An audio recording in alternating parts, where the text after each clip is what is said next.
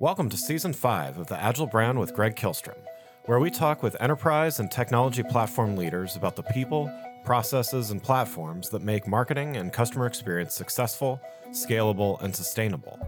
This is what creates an Agile brand. I'm your host, Greg Kihlstrom, advisor and consultant for Fortune 1000 marketing and CX leaders and teams as principal and chief strategist at GK5A, and best-selling author, keynote speaker, entrepreneur, and Agile certified coach. The Agile Brand podcast is brought to you by TEKsystems, an industry leader in full-stack technology services, talent services, and real-world application. For more information, go to teksystems.com. To sign up for the Agile Brand newsletter and get the latest insights and articles on marketing technology and CX, or to purchase a copy of my latest book, House of the Customer, go to gregkihlstrom.com. You can also find all my books on Amazon and other retailers. And now on to the show. First, there was the promise of big data solving many of our business challenges, yet now here we are, flooded with data, and many businesses are having a hard time knowing what to prioritize and which data to pay attention to. Today, we're going to talk about prioritizing the right data and signals to make a meaningful impact on your business. To help me discuss this topic, I'd like to welcome Prasaana Dhungel, managing partner at GrowByData. Prasaana, welcome to the show. Thank you, Greg. It's such a great honor to be here and talk about this topic here. Yeah, looking forward to it. So why don't we get started by you giving a little background on yourself and also what GrowByData does? Sure. So I am a trained engineer and MBA that started in the data space almost like 2 decades ago. After grad school, I worked in the telecom space, and studied a lot of data back in grad school. And this is like in the early days of wireless communication. And, after that experience, I started working in a very early stage healthcare data company that was using, insurance data, pharmacy data to, in fact, create insights to help people, help patients, help hospitals. So that was a very novel, fulfilling type of an experience. I went to business school, and in the early part of last decade, as you noted, everyone was talking about big data, and that was the whole movement. And I feel we moved from a data scarce society to a big data society. Yeah. And at least, that's what the industry was trying to have us do. And then over the last 10 years, I say that we have evolved to a data overwhelmed society. And what we do, and I started GrowByData, in the early days of big data 9 years ago. And we did this to bring data insights to a lot of small to mid-sized businesses that were going into e-commerce. And we stayed on that, for a few years. And then we help companies, across verticals, especially in retail, really capitalize and move on Amazon and Walmart, get their products listed on e-commerce. And then, with all of that, then questions around intelligence started to come.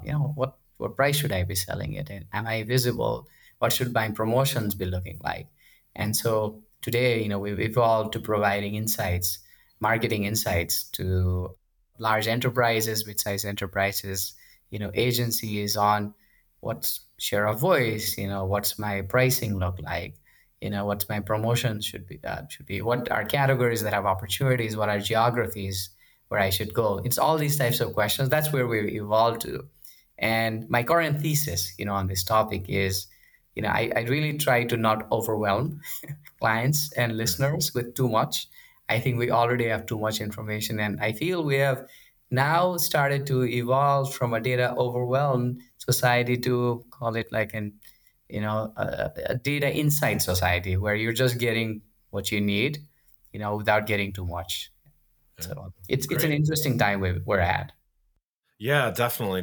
And so let's talk about that, because I think there are still some many businesses that are facing the conundrum of, definitely not a lack of data, but too much of it, and not quite to that insights stage. Although, I think I agree. I think we're heading there. But, with the with the overwhelm of too much data that some companies have, it's hard to know where to start, right? So as background, and you gave a little bit of it as we started, but how did we get to this place where we used to be talking about, well, big data is the answer to everything. Now we have too much, and now we don't know what to do with it. How would you describe that change? That's a question I've pondered myself, Greg, and I've thought, what seems to happen, in our industry is every 5 years or 10 years, there's something new, right? That pops, and investors are pushing it. The market is pushing it. There's just a lot of dollars that flow into that space, for innovation or whatever you want to call it. And then because a lot of marketing dollars flows there, everyone starts to talk about it, right? Like media starts to talk about it. Companies start to acquire, assets that are aligned with that new capability. Customers start to ask it, and so you begin to. I feel like you fear, or you could fall into the trap of fear of missing out, FOMO, Yeah. right? Yeah. Right. And so as I think about like big data, right? About 10 years ago, everyone was talking about it. All the data, geeks like us, got super excited, right? And then we wanted our companies to be using, the latest and greatest, there. And you read the literature, you read the news, that's what was on the news. Those were the companies that Right. were going public. Investors were putting dollars into that, right? The press was writing about it. And then yes, there was merit, like don't get me wrong, there's huge value, in using specific aspects of big data.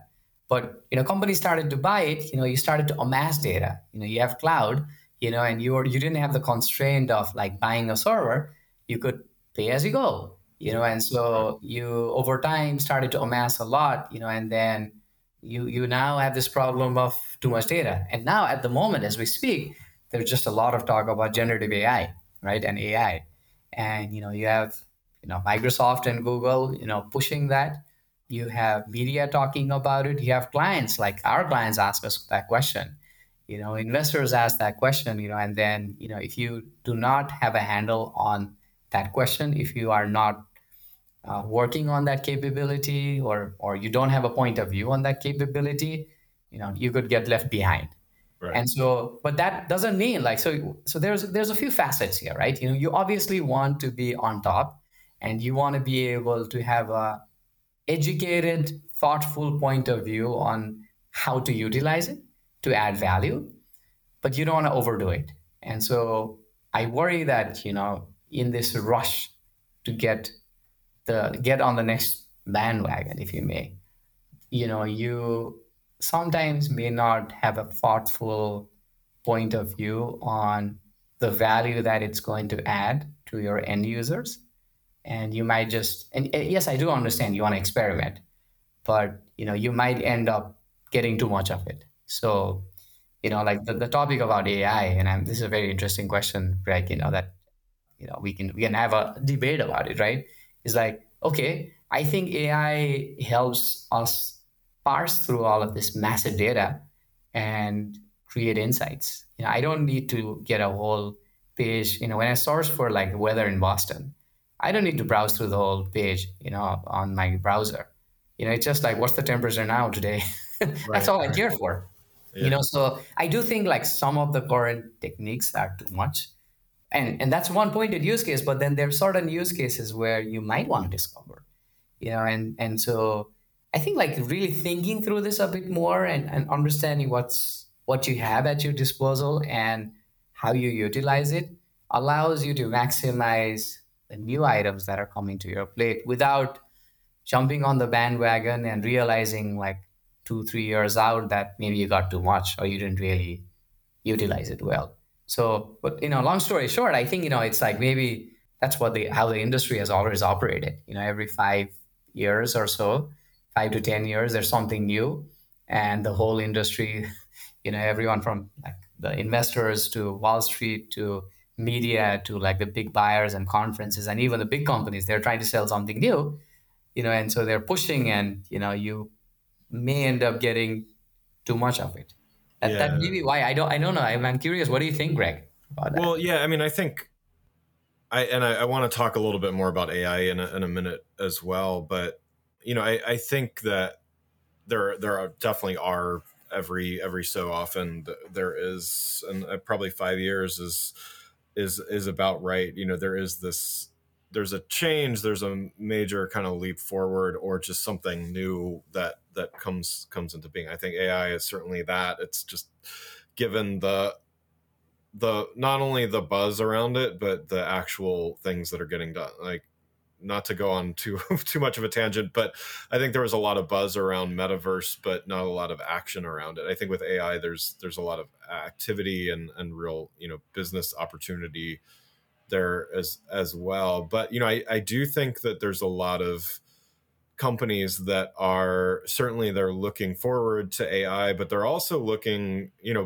backwards. They made all these investments in big data, and so now they're flush with data, but to kind of go back to the earlier point, don't really know what to do with it. And I guess I just wonder, from your perspective, you work with a lot of clients, and I know this from my own work is, every business is a little bit different, but there's also some trends and some similarities.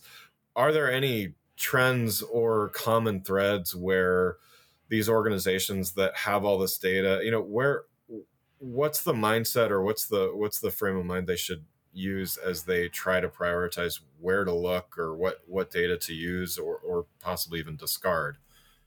I mean, that's a fair question, and I'll actually maybe give a example of something that's running in our mind at the Yeah. moment.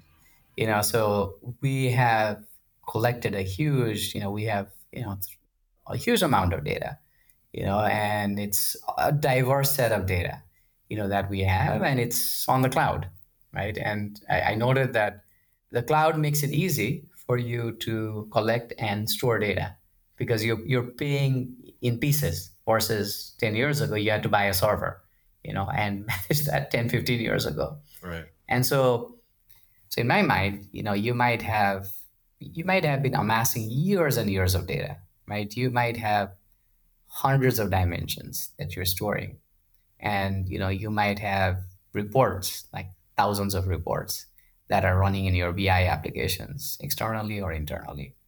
The question is, what are you using 80% of the time or 90% of the time? And if you closely look, you might realize that you have a lot of outliers. You have maybe a subset, of data. So it might be like you're only paying attention to what's happening over the last 2 years or 3 years, right?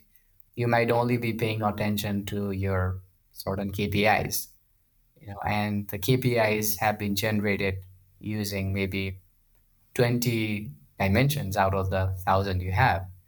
And so I think starting to look at what you are using broadly allows you to see what are outliers. And now I'm sure there's going to be folks in your organization that say, oh yeah, I use that report once every year, or once every 2 years, or there might be one person who needs one field, right? And so I'm making a hard decision and saying, how important is that, right? Right. Can you Right. answer that question in a different way? Allows you to decide, how you can trim. And that's kind of the same methodology we've used. We've collected all this data, and we've just said, we're not going to use this. And so it might just be something we stop. But that's a framework, and I can't be representative, but that's a framework that I've seen us and clients use. Now, the second part is like, okay, what do you really, how do you monetize, right? I think, in terms of monetization, I always find that, building trends, across time, across industries, across segments is interesting or insightful. So, Yeah. for example, if you're working in the apparel space, right, you are Nike, you would find consumer insights on shoes as well as what your peers are doing, what I call it the top players and the emerging players trying to be insightful, because you're trying to learn best practices of your peers and you're trying to learn what the newcomers, that are winning are doing. And so I think that's a great way to monetize data. So if you have a lot of data, you have external data sets that you buy or are using. So marrying disparate data sets and creating trends on important KPIs for your category or for your geography or for your industry is a way to maximize, what you've done. I think, at the highest level, and your KPI will obviously depend on the industry. Right. And then, as I even think forward, I always think about four types of analytics, that you can create with data. One is retrospective, what happened; descriptive, why it happened; predictive, if you don't make any changes, here's what's going to happen; and the fourth is prescriptive, which is, if you make this change or if you do something else, here's what will happen, or here's a way that you can prescribe an outcome by making these changes. And so I always feel like it's these four questions you're trying to answer, irrespective of technology. Whether you're like doing this 20 years ago or whether you're doing it maybe a few years out. And so as I look to the future, I think having access to talent, having access to tools, as well as the mindset to be able to answer these questions quickly, cost effectively, in an unbiased way will be important. And I think that's the highest level I can describe. But then again, based on the industry, in our case, we do a lot of work in digital marketing. We are looking across industries. We do a lot of work in retail. So you might be like, okay, how should I be pricing my products going into the summer and into like the next holiday season? How much should I be stocking, given the macro conditions? Before we continue, I'd like to introduce you to a sponsor of the show, Partner Hero. Customer service outsourcing has long been available mainly to large enterprise businesses with long-term contracts and onerous procurement processes. Partner Hero is challenging business as usual and bringing the benefits of outsourcing to small and medium businesses as well as startups. With short, flexible contracts and fast ramp-up times, Partner Hero is making customer support outsourcing a viable option for small and medium businesses and startups. It's perfect for companies with seasonality expecting a temporary spike in volume or that simply need to scale up. And their focus on quality means your customers will get an experience that feels like it comes from your team. If you're ready to bring in outside customer support help for your company that feels like it's part of your existing team, check out Partner Hero. Head on over to partnerhero.com/agile, that's partnerhero.com/AGILE, to book a free consultation with their solutions team. Mention you heard about Partner Hero from the Agile brand and they'll waive the setup fee. Now let's get back to the show. You mentioned access to the data and everything, and so I wonder there, there's the concept of the citizen data scientist, and what are your thoughts there with the with the companies that you work with?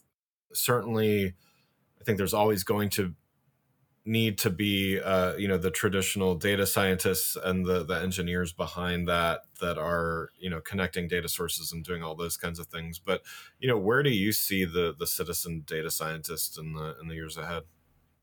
Yeah, that's a very fascinating topic, Greg. I went to like the Museum of Science, in Boston about 2-3 weeks ago, and there was a show in the Museum of Science that talked about ethics and AI and this type of a role, and I thought it was fascinating. I've been thinking about this, and my view is, data in, data out, right? If your input data is biased, then your output is going to be biased. Yeah. And so my point of view is, it's really like the ones with the dollar that have generated data, right? If you think about it, right, it's like the largest companies, the ones with the most capital, it's individuals, we as consumers with the most amount of capital, it's countries with the most capital, it's sections of the United States with the most amount of capital that have devices, that can buy servers, that can buy cloud, that have generated data, right? I'm sure, if there's a map of the world that is able to, that is like, imagine like, red as the most dense data, and, like faint as the least dense data. I'm sure, you would be able to see where data is generated the most. Right. So what does that do, right? I think what that does is, if you're flowing, this data to the algorithms, then obviously the algorithm will be biased. You might, and so, you might have a self-driving car. And the example that I saw in this Museum of Science experiment was, the self-driving cars were biased, such that if you were of a certain skin color, and it was a hazy day, then it was likely for the self-driving car to hit you, versus if you are of a certain skin color. So I thought that was fascinating, the way that was portrayed. And so what does that mean, right? It's like, really, it's like, if you have certain data sets that are biasing your model, then your output will be biased. And hence, I think, having a very, you call it like a citizen data scientist. I think it's having diversity in thinking. It's having folks, again, based on the industry, obviously, making sure that you have people who are underrepresented, in with a voice on the table, who are in fact pushing back. It's ensuring that you're normalizing your data sets to the sample, and what I know, it's not going to be perfect, and I don't think it's ever going to be perfect, and hence, a wide representation of human individuals, or someone who has that mindset, who's at the table, who has a voice, who can even veto, allows models or AI or data science in the future to do a better job and not bias us. That's my point of view, Greg. No, that's I appreciate that. And so one last thing I wanted to touch on today. Again, we're working with organizations that you work with.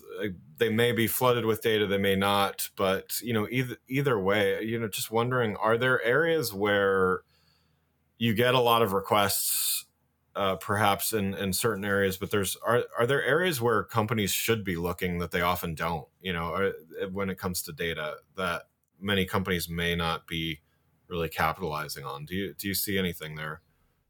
Yeah. So the way I answer that question is, yeah, I have found that, a lot of, it's called like dark data, which is sometimes like server logs, usage logs, all of these signals are insightful.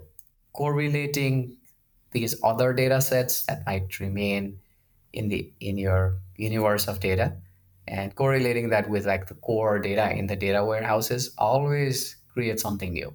So for example, you might marry usage data with something else. That's one piece. The second piece I did want to say is, not all knowledge is codified, right? And so, there is a lot of data in my mind is knowledge.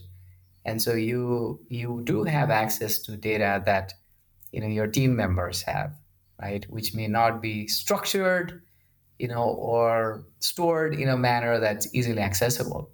And so as you think about kind of the future and kind of how you use data, I would I would be ensuring, like I would be cataloging all data that I have, like I mean hard data. So noting, like, I just came up with like the server logs or usage logs as an example. Usage logs generally you use, but like it could be server logs.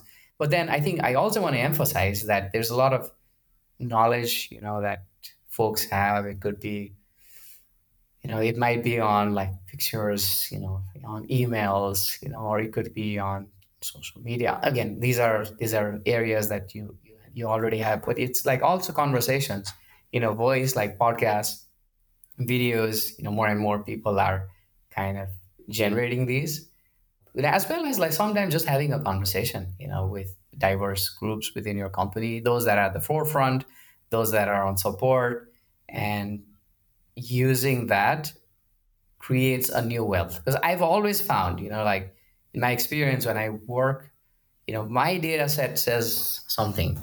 But when I have a conversation with a client or someone on the front line or someone like on the background, I always learn something new. So I think it's balancing that. And when we talk about data, and even I may lose sight of that. Being a data scientist, I might lose sight that there's a lot of knowledge, a lot of data that is still embedded in the human brain, that might not have been codified. I think that's the way I would think about this, Greg. Yeah. What's your point of view on this? Just curious on this. Yeah, no, I agreed with your points. I mean, I think it is hard to kind of reconcile the easily quantified with the more difficult to quantify. So definitely it's not easy without starting to get into what I would call anecdotal things, which are just kind of outsized.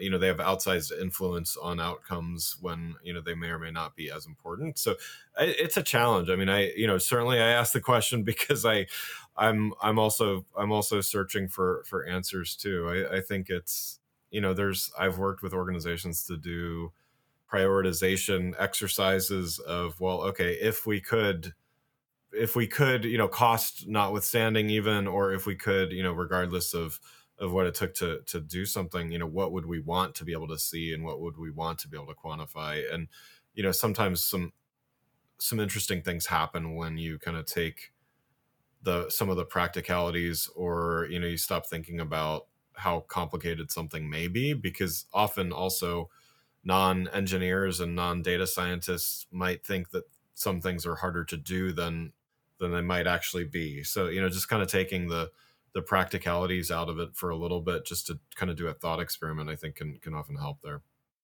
Yep. Yeah. Great. Well, Prasanna, thank you so much for joining the show. One last question before we wrap up. You've given a lot of great insights already, but for those businesses that know they need to get smarter in the way they're using their data, but maybe not sure where to start, what's one piece of advice you'd have for them in the months ahead? I think for just stating that this is important and making that a charter of the company or slash the goal, and letting everyone know that we are going to be using data insights to drive decisions. And that might sound cliche, but just stating that out loud or making like a piece of that, your public charter, increases the importance of that. Second is, I think, it's, again, really understanding what you have, as we discussed, your different types of data sets, internally, externally, and cataloging that, creating a diverse team, of data scientists and atypical data scientists, across disciplines. So many, even thinking about business models about is another one. And then the final thing I do say is there's a lot of, value you can get on monetizing. So thinking about new business models on monetizing. So traditional, you might think that, oh, I'm going to increase efficiency by loading it on my BI, or if you're a SaaS company, you might be like, oh, I'm going to create a subscription business. That alone isn't the only business model. There's a lot of business models you can generate by content, right? So you can create benchmarks, you can create impactful reports, and then so there's a whole business model on content. And then finally there's new models that you may be able to generate with service. So you have access to this data, and maybe there's a new way that you can offer service, that reduces time, reduces cost, delights customers. So there's a lot of business model innovation that's also possible. So as you think about kind of maximizing the data possibilities in the world ahead, I think having a diverse point of view, and then finally looking at ways that you can monetize it to create new business models is what I would encourage folks to think about. Great. Well, again, I'd like to thank Prasaana Dhungel, managing partner at GrowByData, for joining the show. You can learn more about Prasaana and GrowByData by following the links in the show notes. Thanks again for listening to the Agile Brand with Greg Kihlstrom podcast, brought to you by Tech Systems. If you enjoyed the show, please take a minute to subscribe on your podcast channel of choice and leave us a rating so that others can find the show more easily.